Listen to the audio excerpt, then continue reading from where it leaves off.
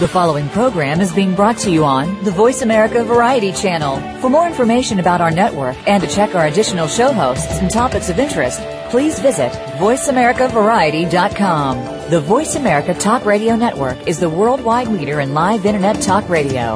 Visit voiceamerica.com. The views and ideas expressed on the following program are strictly those of the host or guests and do not necessarily reflect the views and ideas held by the Voice America Talk Radio Network, its staff, and management.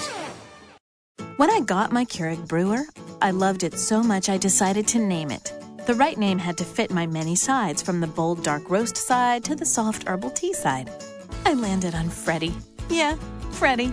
It works for me. Who doesn't love their Keurig brewer? It can brew the perfect cup of coffee, tea, and hot cocoa with just the touch of a button, all without a fuss and so little mess or cleanup. With over 250 varieties to choose from, it's no wonder people actually name their Keurig brewers. Visit Keurig.com for more info.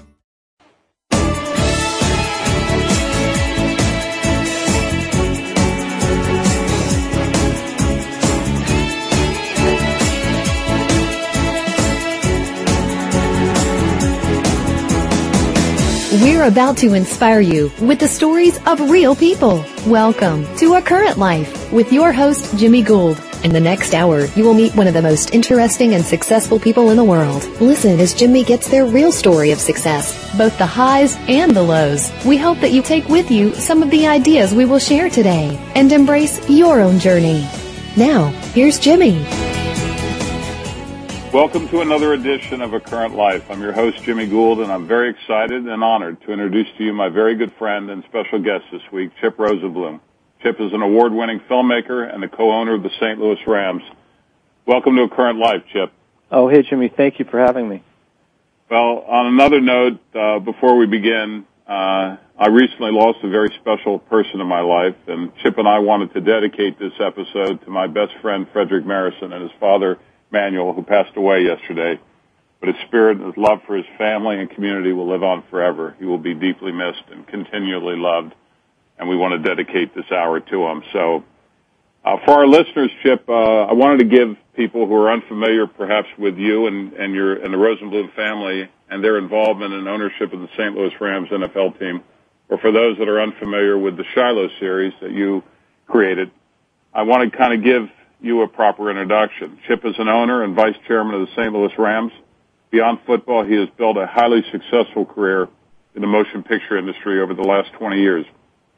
He is the founder and owner of Open Pictures. He's written, produced, or directed more than 20 feature films and documentaries. His late parents, Carol and Georgia, were both NFL icons. This show's about life's journey and the ups and the downs that we all have to overcome to get where each of us is meant to be. And so, as we often do on this show, on this note, I'd kind of like to start with the early years, Chip, and ask you, what was life growing up as a little boy? I know you traveled a lot and spent a lot of time in different cities. Tell us a little bit about it. Well, I was born in '64 in New York City, and my parents were just obviously really highly achieving people and very busy, and so a lot of my childhood was spent. The early childhood, we moved to Miami and New York back and forth. My parents traveled quite a bit, so my sister and I were with my grandparents, and we were in Miami, Baltimore, New York, pretty much full time. You spent a lot of time on planes, I guess, traveling back and forth, huh? Right. You know, it was an interesting experience because you have this one world which, my normal normal but eccentric grandparents. My grandmother was actually, she had an all-girls orchestra, and she was the gal about town in St. Louis, had a radio show there. And my grandfather was a prize fighter. These were my mom's parents, my mom's stepdad and mom. And they really raised my sister and I in the very early years. And I think that was not untypical back then. And so I would go on the weekends, really, mostly to see my parents, up until I was about 5 years old. And that was mostly Miami. And then I'd get on a plane and go to New York because it was time to go see a Colts game or, go be with my parents. that all changed when I was about 5, and we moved in with my parents.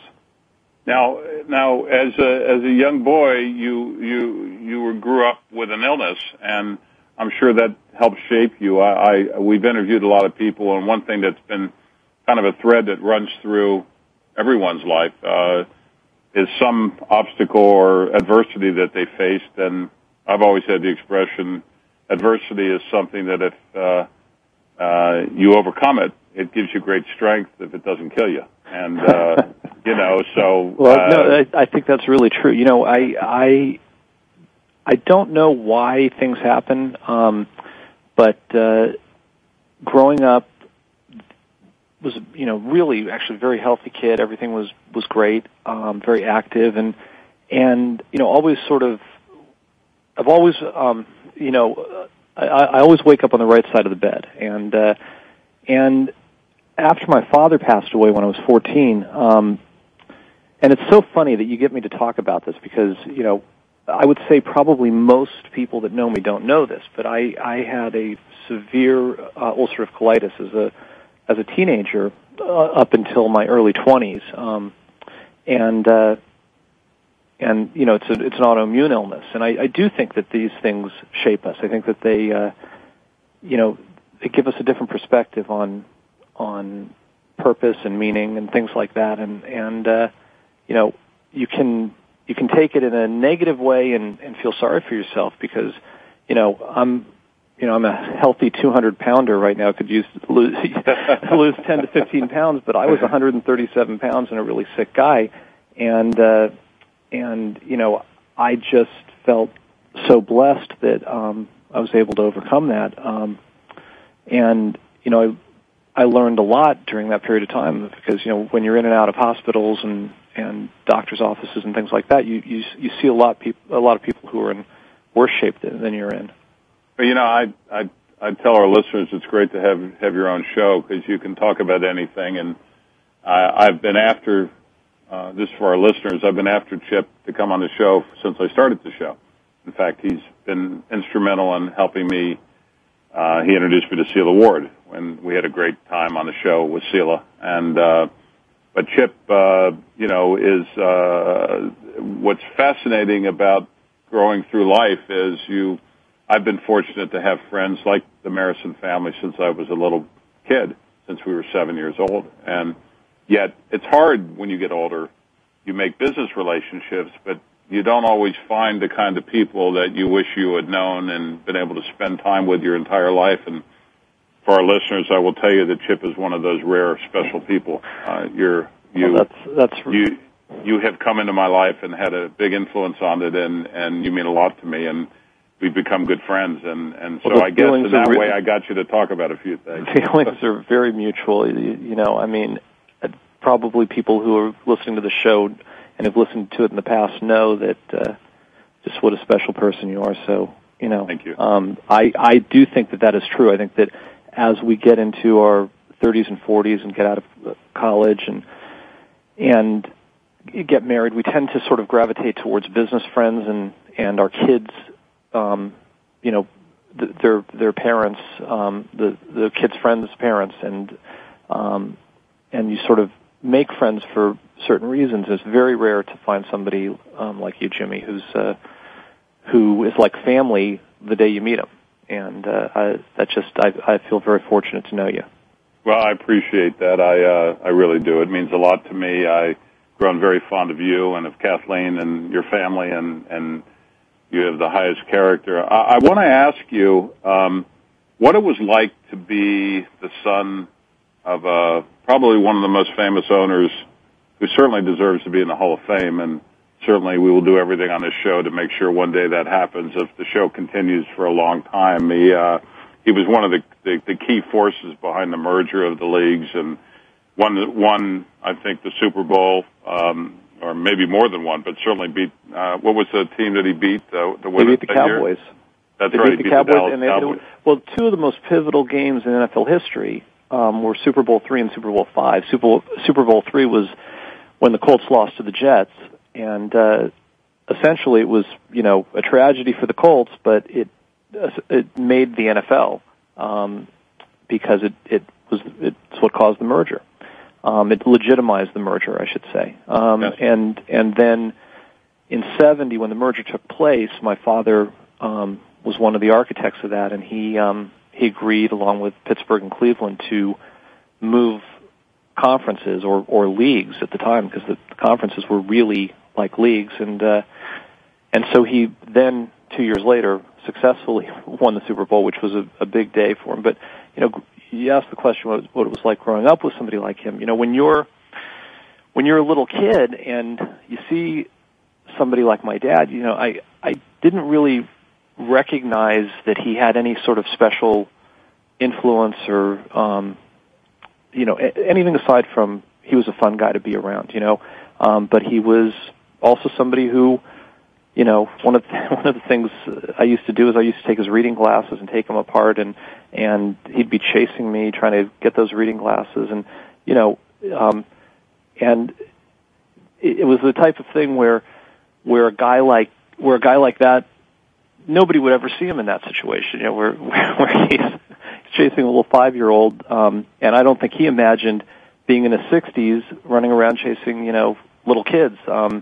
But I guess that growing up with him was ultimately not about who he was in the public eye, but just privately, personally, he was a very kind, decent man. He treated people just with so much respect, and he was very generous. And really, one of the most significant things that I learned from him is that,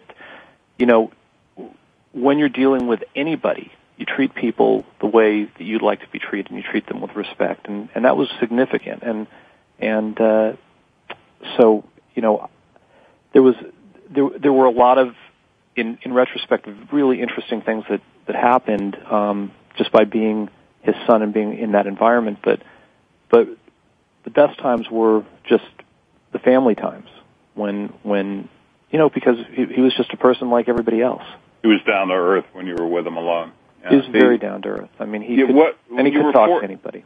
You were fortunate because of your grandparents were really down to earth as well, and that gave you a chance to be grounded, I assume, from the high profile football world that your father and mother were in, and then you would go to Miami or to Hollywood, right? Be able to spend time with your grandparents. Right. My grandparents were just very special, loving people that in a way, they got married in 1960, and I think that my grandfather, the last thing he expected was to have two little kids that he was helping to raise, but he treated us as his own, and going into that world was, my grandmother was extraordinarily eccentric, and she had flaming red hair. She was a musician.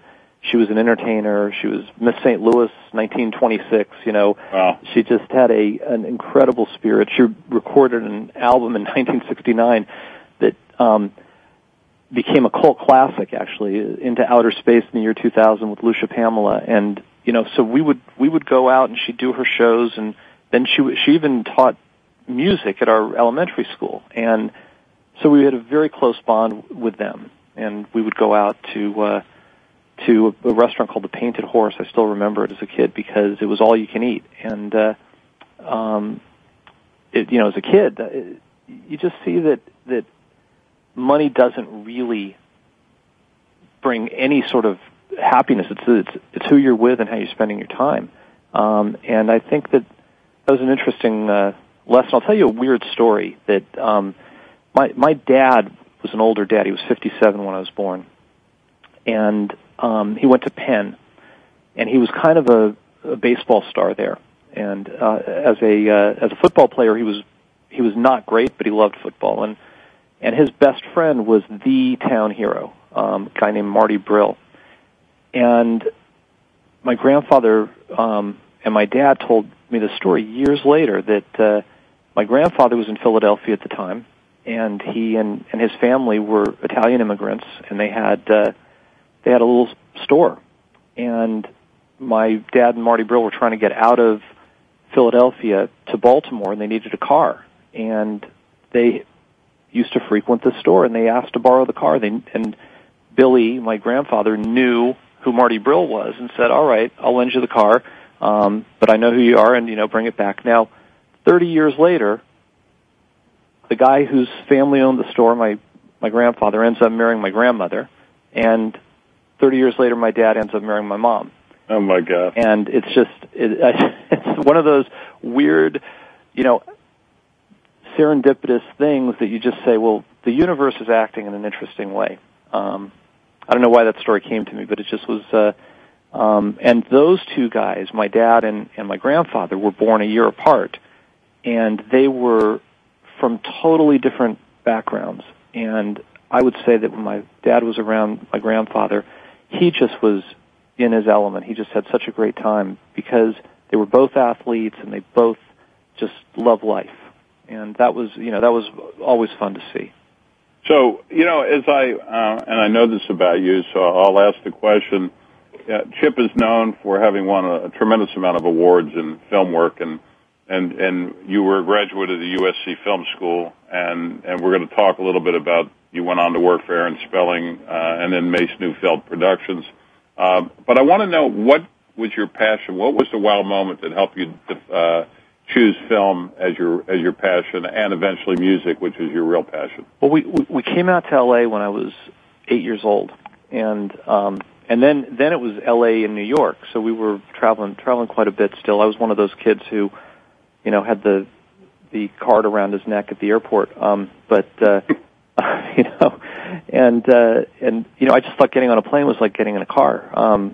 But I was one of those kids that missed a lot of school and for travel, and it's as a parent now, I'm saying, wow, that was crazy. But it's not necessarily wrong. It was just different. But when we came to L.A., everybody was talking movies, and I was always writing, and I was always interested in telling stories. And then suddenly my grandparents got me a Super 8 camera, and out of that, I just saw this thing. I think maybe there was uncertainty and lots of unusual things in my childhood, and suddenly I have this camera, and I can go buy film. I can go get my friends together, who all were into this too, and we would create little stories and then screen them for each other, and we had total control of that environment, which is, I think that was the wow moment for me as a little boy, that suddenly,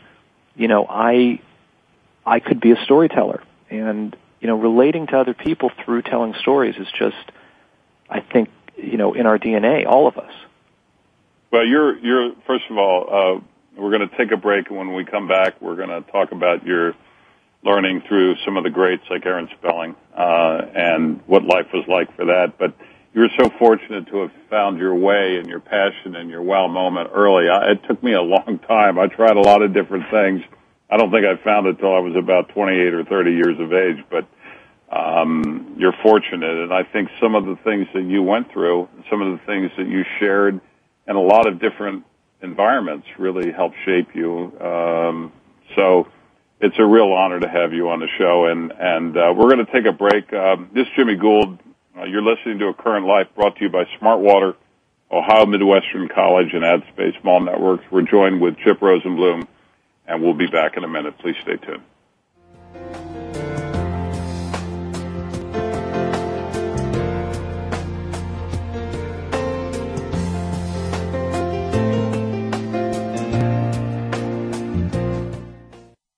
Ask the experts. Call toll-free right now, 1-866-472-5787, and ask our All-Star team to answer your question. That's 1-866-472-5787.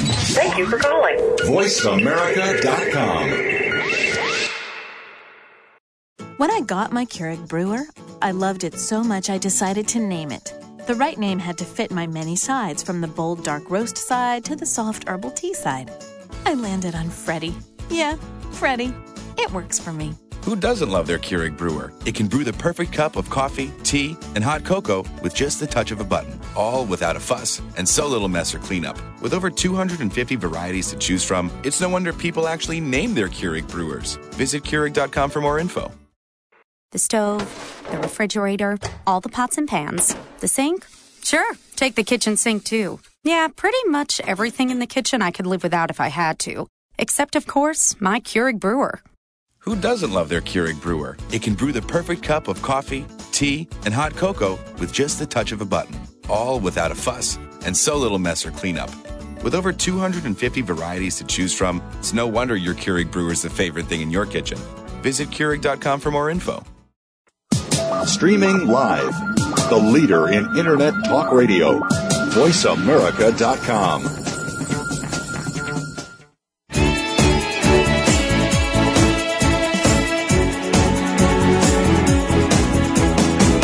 You're listening to A Current Life with Jimmy Gould.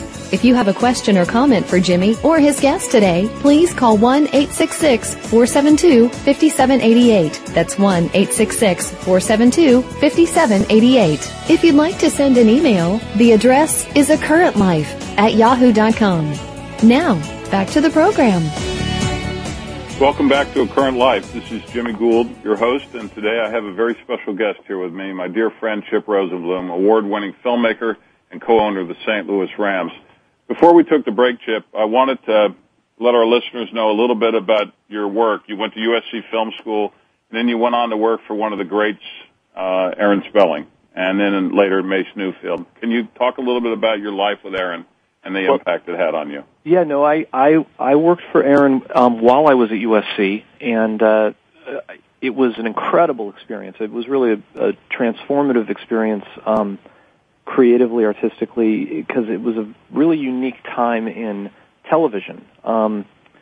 Aaron had a business that I don't think could exist today. He essentially was half the programming on ABC, and he functioned as I imagine the old film studios did in the 30s and 40s and 50s, where they had a factory in a way, but he was an incredibly generous, giving person, and every kid that worked there, could come in and see dailies. They'd comment on stories. He was always interested in, because his shows really appealed to a very broad demographic, and so he was open to anything. And the man that I worked for there was a guy named Duke Vincent, who was the quintessential television producer and still is. He's an amazing guy.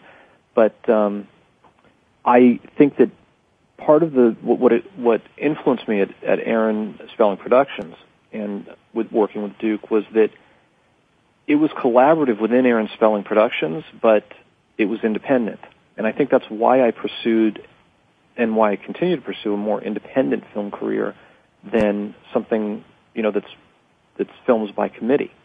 And so there was a great deal of freedom that Aaron had, and he had just an incredible way with story. And you sit there and you don't realize it at 19, 20 years old.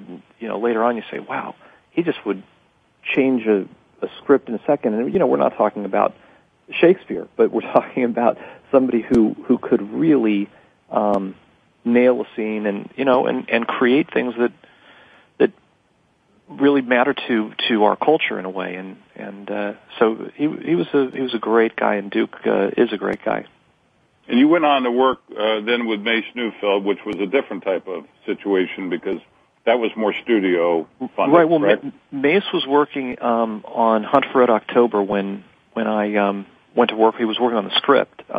They'd gone through like 20-something drafts of that script for Paramount, and there were all the ups and downs of what happens with a movie when you're doing a big budget movie. And he had the great sense to buy that book when nobody, it was printed by the Naval Academy Press, and he picked it up and it became a phenomenon. And I saw what he went through with all those drafts of the script to try and get it right, and I was there for a while, about a year or so, a couple of years, and then I wrote a spec script, what they call a spec script, that you write it without any promise of getting paid, and we ended up selling that to MGM. I wrote it with a friend of mine. We ended up selling it to MGM, and that was my first movie. What was that called? That was called Instant Karma, And that got great reviews, I'm told. It did get great reviews, and it was a really fun movie to do. We had a great time doing it. We were 25 years old and didn't know what we were doing, and in a sense, and they had kind of a senior producer they put on it, and some people, I joke with them, MGM. That was I can't remember if that was their first or second bankruptcy during the release of Instant Karma. So the movie was only a $1 million movie, but it ended up bankrupting the studio. But after that, I suddenly was a producer. You know, I want to talk about that because actually we had kind of a friend in common. You went on a year later in 1991 and followed with Across the Tracks, which marked the first starring role for someone I have a great deal of admiration for, Brad Pitt. Across the Tracks. I'm sorry, go ahead. And Brad was impressed me because he was so down to earth, and I got to know him. And you did Across the Tracks, which was really his first starring role. Well, that's right. You know, I mean, Brad, and we made that movie right after Instant Karma. We shot it. I'm thinking it's fall of '89 or early 1990. Didn't come out for a year later. Right.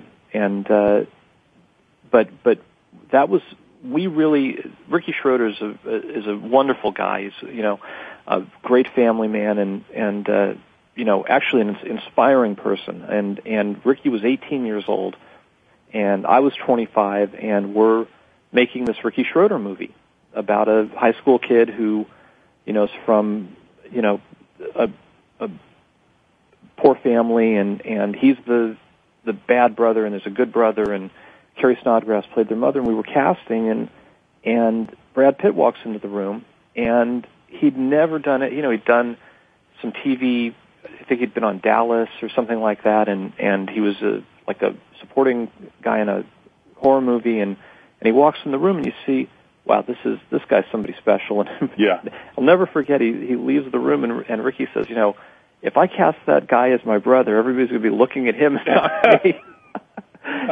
and Sandy Tung, who's the director, and Ricky and we just said, you know, this guy has something, and I remember Brad had long hair. We had him cut his hair, came back, blew everybody away, and he was just a wonderful guy. And I remember my mother came to the set one day, which was in Compton, which is a, you know, pretty tough neighborhood in L.A. And my mom was sitting in the stands watching the running scenes, and Brad came up to her and he was saying things about, you know, how tough it was in Hollywood, and, you know, but how he was going to stick to his ideals and all of that.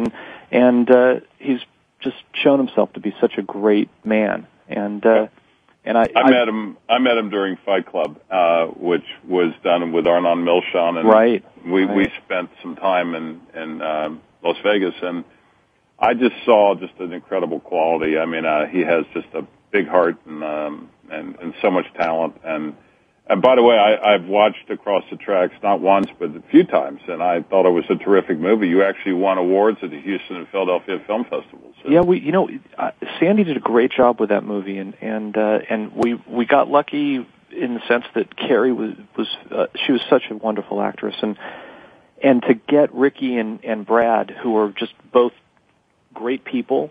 I mean, you know, I only have great things to say about that movie experience. And Ricky, you know, did something that I think most people in Hollywood should look at and emulate. First of all, he emerged from being a big child star to being a good person and a successful adult. But he had the right to sole above the title billing for that movie, and he recognized that they were playing brothers, and it would be kind of silly for that.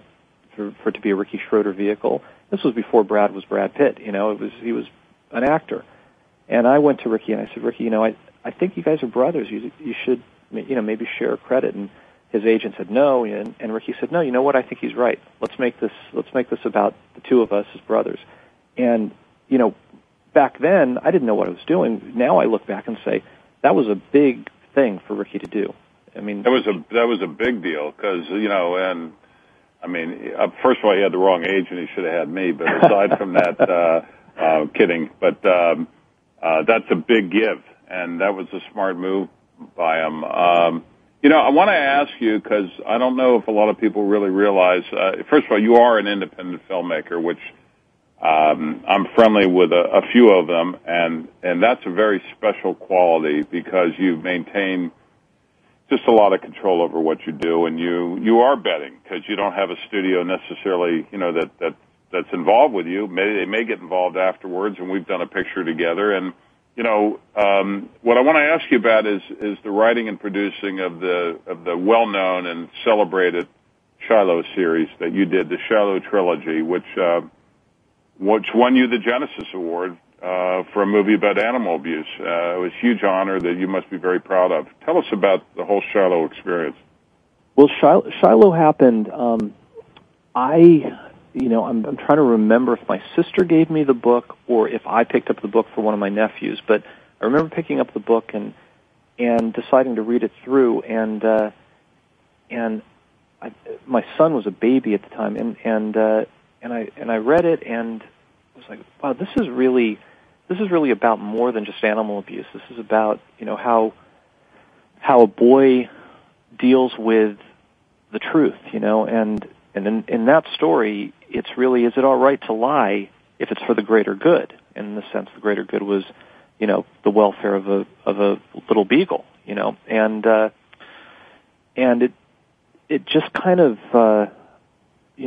was one of those things that I was going to try and produce and get made, and next thing I knew, I couldn't really get anybody to write it, and didn't have the money to do that, so I said, well, maybe I'll write it. And then next thing I know, I was talking to Carl Borak, who's a great friend and great producer, and I was talking to Robbie Little, and they were like, why don't you go just direct this yourself? And next thing we know, we put this really little movie together, and we did quirky things. I mean, we cast Michael Moriarty as the dad, which was a really unusual thing because I wanted to have a dad who was strict, and we cast the great actor Scott Wilson as the bad guy, and you couldn't meet a nicer guy in the world, and and he's known for In Cold Blood and Shiloh, and every time my dog watches the movie, he wants to bite him. So and yeah, exactly, and kids have gone up to Scott and said, "You're so mean," and then Rod Steiger said, I'd love to be in the movie, and the thing just kind of came together, and got a great kid for the movie, and we're sitting, a kid named Blake Heron, and Ann Dowd played the mom, and we're sitting here making this movie, and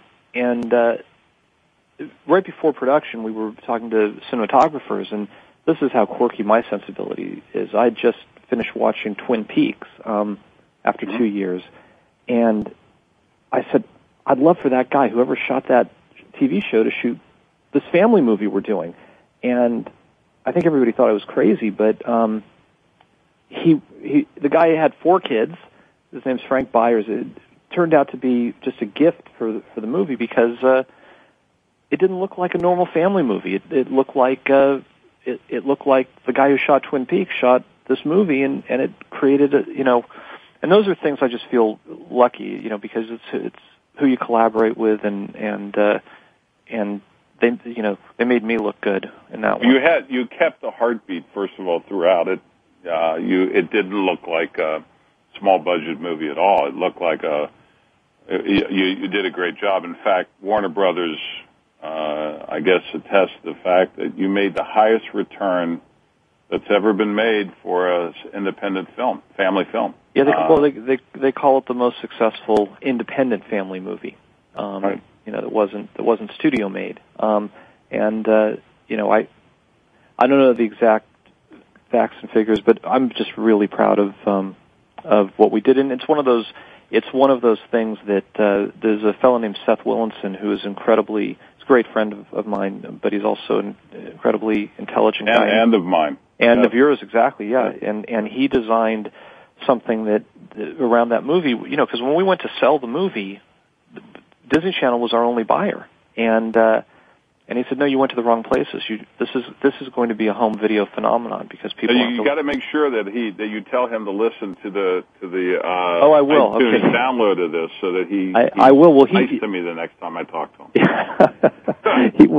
I love Seth. So he created this thing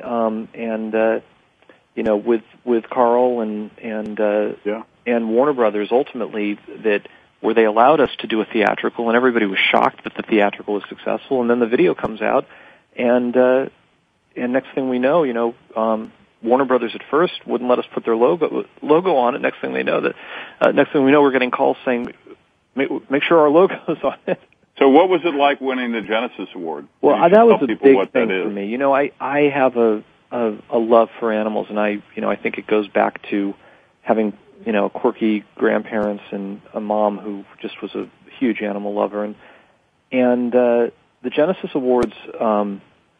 That was just of all the awards that movie won, that one was really, really special because people dedicate their lives to helping animals, and to get a media related award where we're sending a message out in a way without really sending a message. We're telling a story. And next thing I know, the Genesis Awards, acknowledge that. But the thing that's really interesting about the results from Shiloh have nothing to do with financial success and have nothing to do with even critical acclaim. But we still get letters and emails, and we still have people talking about these three movies and how their kid used to kick the dog and now doesn't, and they had family conversations about it, and just awareness about animal rights. I think that it was that Einstein quote that you can judge a civilization by the way they treat their animals is so apropos to what my experience was on Shiloh. Is that everybody, as Scott Wilson once said to me, he said they don't get mad that he killed somebody in some movie, some person, but the fact that he shot at Shiloh, they're really angry at him. Well, maybe you and I will make a challenge where our audience is growing every week, and we're in 180 countries with this show. Wow! And if people that listen to the show would go out and just adopt one rescue dog, which is absolutely will do them more good, even more than the dog, because I've done that. His name is Buddy, and you have a number of them, I know, and it is just. I'm out of my mind. I'm crazy. Right. They know, though. We have a when they walk into your home, they know that you rescued them, and they are the most loyal and most beautiful animals in the world. So I commend you on that. That's so true. And we have several adopted dogs. One foster dog right now. And I call it foster because we've not officially adopted her, but I think we're going to end up doing it. Well, we're going to, I want to mention one other thing that right now you have a project in limited release called Fuel, which is a documentary which won multiple awards, including Sundance. Yeah, we're on Netflix now. We're out of release, but okay. That was a labor of love. It's a movie about alternative energy, and Josh Dickel. It really tells his story, and if anybody wants to look for that, it's on Netflix, and thefuelfilm.com is the website. Well, we'll come back. We're going to talk a little bit more about kind of growing up in the two worlds that you kind of grew up in, and about your family and finding a balance. This is Jimmy Gould, your host of A Current Life. We're going to take another break. We're joined by Chip Rosenbloom, my dear friend and filmmaker and co-owner of the St. Louis Rams. The show is brought to you by Smartwater, Ohio Midwestern College, and AdSpace Mall Networks. Please stay tuned.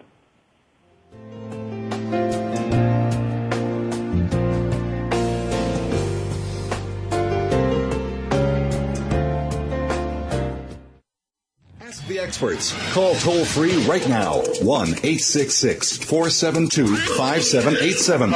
And ask our All-Star team to answer your question. That's 1-866-472-5787. Thank you for calling. VoiceAmerica.com. These days, everyone is looking for information on staying young, healthy, and fit. The Voice America Health and Wellness Network is here to help you on your quest to better health and a better you. We talk about everything from diet, fitness, and aging to substance abuse, personal growth, mental health, and much more. Learn from our experts who cover health and wellness from traditional and holistic perspectives. Tune in to the Voice America Health and Wellness Network. Healthy living starts here.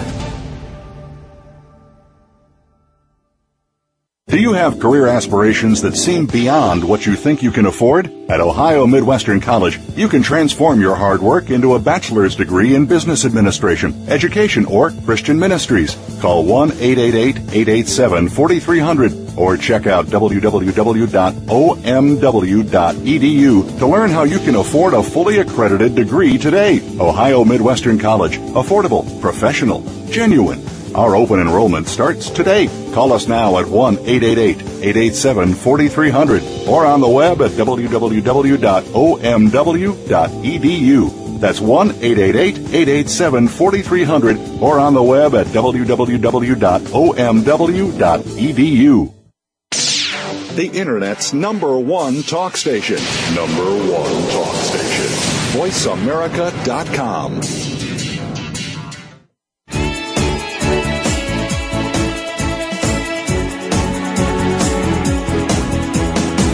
You're listening to A Current Life with Jimmy Gould. If you have a question or comment for Jimmy or his guest today, please call 1-866-472-5788. That's 1-866-472-5788. If you'd like to send an email, the address is acurrentlife@yahoo.com. Now, back to the program. Welcome back to A Current Life. This is your host, Jimmy Gould. I'm here with my dear friend, Chip Rosenbloom, award-winning filmmaker and co-owner of the St. Louis Rams. We actually often take questions or get emails, and there was an email that was sent to us, and so I just want to read it because it was a quote that was about your father that Joe from Indianapolis sent. He said, I'd like to share a quote that was written about Mr. Rosenbloom's father. It said, and it was made by Mike Curtis, former Colts linebacker. At the time your father made the trade, I think, for the Rams. It was Mike Curtis that said, I hate to see Carroll go. He was a damn good owner. It wasn't the coaches who made Baltimore a winner for 14 years. Well, you certainly don't hear players speak that highly of owners often enough. And do you have, like, personal memories that you'd like to share about that? Because, you know, it was such a great time to be a Baltimore Colt. There was such amazing, you know, as you talked about with me when we were offline about the third and fifth Super Bowls. You know, could you tell our audience a little bit about that and just what that experience was like? Because those were really two pivotal moments in the NFL. Well, yeah, the Super Bowl III. Were we offline when we talked about that? I think we were, yeah. But the Super Bowl III was the heartbreak for my dad because, you know, the '68 Colts were considered, I think, by a lot of people to be maybe the best football team ever, and they go to the Super Bowl in '69 and play the AFL Jets and lose. Now that game became pivotal because it legitimized the AFL, and so in one respect it was a tragedy for the Colts. In another respect, it was an amazing thing for the NFL. And you know, as far as my father was concerned, he was, you know, one of the three owners that moved leagues, moved conferences. He moved from the NFL to the AFL, and then became NFC to the AFC, all under the NFL umbrella. And you know, he was part of the whole design of the 4-4-5, which was the new alignment, because there were 16 NFL teams at the time and 10 AFL teams. So how were they going to make that work? There's a lot of resistance, obviously, in the NFL at the time, but it turned into an amazing thing for the sport. And then 2 years later, as an AFC owner, the Colts beat the Cowboys in Super Bowl V, and that was a huge highlight because those were the standards my father set, which were, you know, championships. It was not about getting to the playoffs. It was about winning championships. And, you know, you have a guy who grew up in a successful family, my dad, and who became more successful, and then could have done anything, and he chose to not pursue his other businesses once he really got involved with the Colts. So it consumed him. It became his passion, and so growing up around the players and the coaches and it was a real family experience, and it transferred over to the Rams. I mean, within a year of taking over the Rams, that team that he formed became a playoff team, and they won their division 6 or 7 straight, I think 7 straight years, and ended up going to the Super Bowl the year that he passed away. That was a great Super Bowl that they lost to the Steelers. We dug up our own quote from Sports Illustrated, and this was spoken by him during the time that he owned the Colts, and I believe after they won a 4th league title, defeating the Cowboys in Super Bowl V. This is the quote. It says, "After the first year in football, I found that of all the things I've ever done, this is the thing. There's nothing more rewarding. You have everything wrapped up in one bundle. You meet much nicer people than you do in business. You meet the public, and you must learn to look out for them. There's no place where your word is more your bond than in sports. You'd never find 14 men who deal as fairly with one another as the 14 owners in the National Football League, particularly after some of the things that have gone on in business or on Wall Street. You play a part in the lives of young men, and you help them grow. And then every Sunday, you have the great pleasure of dying." Your father was a monumental figure. A lot of people may not realize, but he was the very first owner to hire an African-American executive in the NFL. That's correct. Buddy Young. And, I mean, when you think back, and that was some time ago. In a southern city. Baltimore is really, right. And right across the, just 40 minutes away, the Washington Redskins had an owner who was openly bigoted, so it was pretty extraordinary, really. And that quote kind of does sum up a lot of what I remember about my dad related to football, which was that you certainly, it was certainly a time to celebrate when we won, and it was not a time to even be close to him when we lost. Well, you and I share in common that passion for that sport, because I was a founding member of the USFL in 1980. That's right. And then I went on and owned one of the teams, and then became an agent for over 80 football players. And you can't get me to do anything else, because I love the sport. I love the live or die on it used to be every Sunday. Now it's also Thursday or other Monday or whatever. But it's such a phenomenal sport. When I was a little boy, and I was about 10, 11 years old, my dad had a heart attack. Now, probably came from 50 years of him smoking unfiltered Chesterfield cigarettes. But as a little kid, you remember now. I remember his surgeon saying to him, because he had some sort of procedure done during the playoffs, and they wouldn't let him near a TV, and they wouldn't let him out of the hospital. And the surgeon said to him, "Carol, you got to remember, it's just a game." And even though we know how passionate we all are about football, at the end of the day, there are so many profound things in life, and the experience of the sport and that quote that you just mentioned, I think, are ultimately so much more important than the winning and losing. Obviously, we all want to win, but the things that he did to contribute to the sport as a sportsman mean much more to me than his one-loss record. But they live on. They live on forever, and they change. I do want to tell you, it was a real privilege to meet your mother and to get to know her before she passed. Georgia Frontier. She was an incredible woman, and I still remember the first moment I met her, and I really bonded with her right away. And I loved her a lot. I loved being with her and just talking with her, and she just had such a personality. And she loved you too. She was just, a dynamic, charismatic, wonderful person, and very generous to a fault sometimes, And she had, I think that in terms of on the field success, she gets a little bit of a rap, but the Rams of the '80s were very successful under John Shaw, who is a great friend and yes. Maybe the smartest NFL guy of the last 30 years, and John well, and John's just been an incredible friend to me and my family. But those teams won.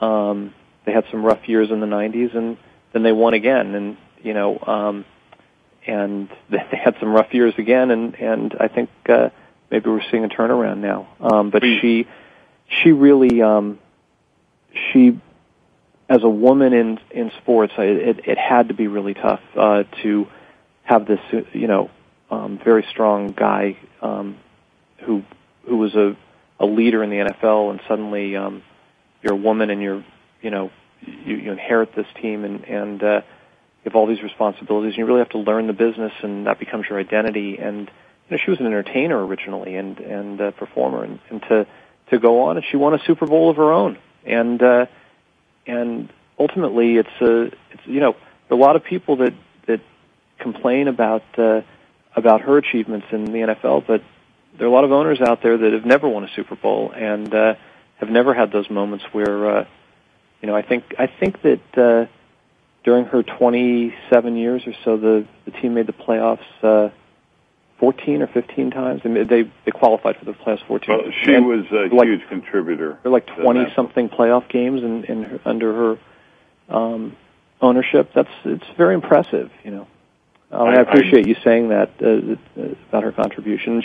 Her passion, though, actually within the NFL was something that's very important to Roger Goodell and to me, which is retired players. And her dream that she would have liked to have seen in her lifetime was to have retirement homes for players in the same way that the motion picture home works for people that work in the motion picture industry.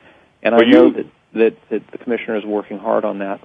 We have a couple minutes left. You sit on a number of boards, including the Fulfillment Fund, a mentoring and scholarship charity based in L.A., and the Variety, the children's charity based in St. Louis, and you and your wife, Kathleen, are major donors and president council members of Feeding America, America's largest hunger relief organization. I want to, in the last really minute and a half we have on the show, it goes like we could do this again and again, and I will get you back on if you'll ever allow me to do that. It might take me a while to convince you again, but hopefully you're having fun. This was fun. I hope I was all right. You were terrific. I would ask you this question that I ask our guests at the end, and that is, as you look back on your life and on your journey and the ups and the downs and the many different influences, kind of in the next 30 seconds or 50 seconds, what do you feel is the meaning of life, and what kind of advice can you give our younger listeners? Well, as a pretty solidly middle-aged person at 47 years old and looking forward to another many decades of life, so far what I would say is that, giving back really gives me the most satisfaction, and being with my family. I have wonderful kids, and I have a wonderful wife. I have a fantastic extended family, my sister and brother-in-law and my nieces and nephews, and my cousins, my uncle. Family is amazing, and it's so important. And for me, the meaning of life is, if you can call it the meaning of life, is just to try and make a difference and to be as good a person as you can. And I think that that's not a relative statement. I think people know what that means. Inside, in your heart what being a good person means. And if you strive for that, I think that, that will ultimately bring you happiness. I think that's why we're here. And the thing that I would say to young people is that you can do all of that if you pursue your passion, not to get hung up on somebody else's journey. Well, you have done that. You are doing that. I'm honored to be your friend and count on many, many more years together. My love to Kathleen. Our time is up.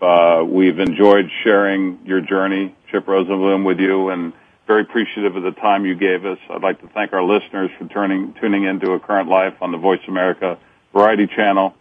This is your host, Jimmy Gould, signing off. Thanks, please join Jimmy. us next. You're welcome, and please join us next Friday at 3 p.m. Eastern. And until next time, I wish each and every one of you a journey filled with hope, inspiration, success, and to you, Chip, my dear friend, all my love and support and Godspeed. Thank you so much. Thank you.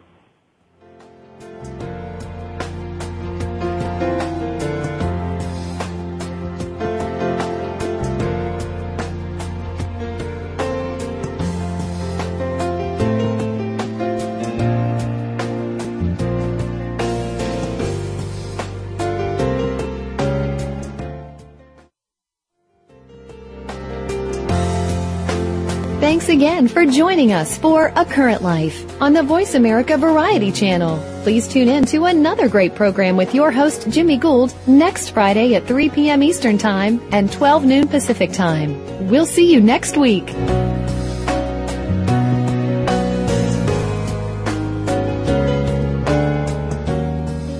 The stove, the refrigerator, all the pots and pans, the sink.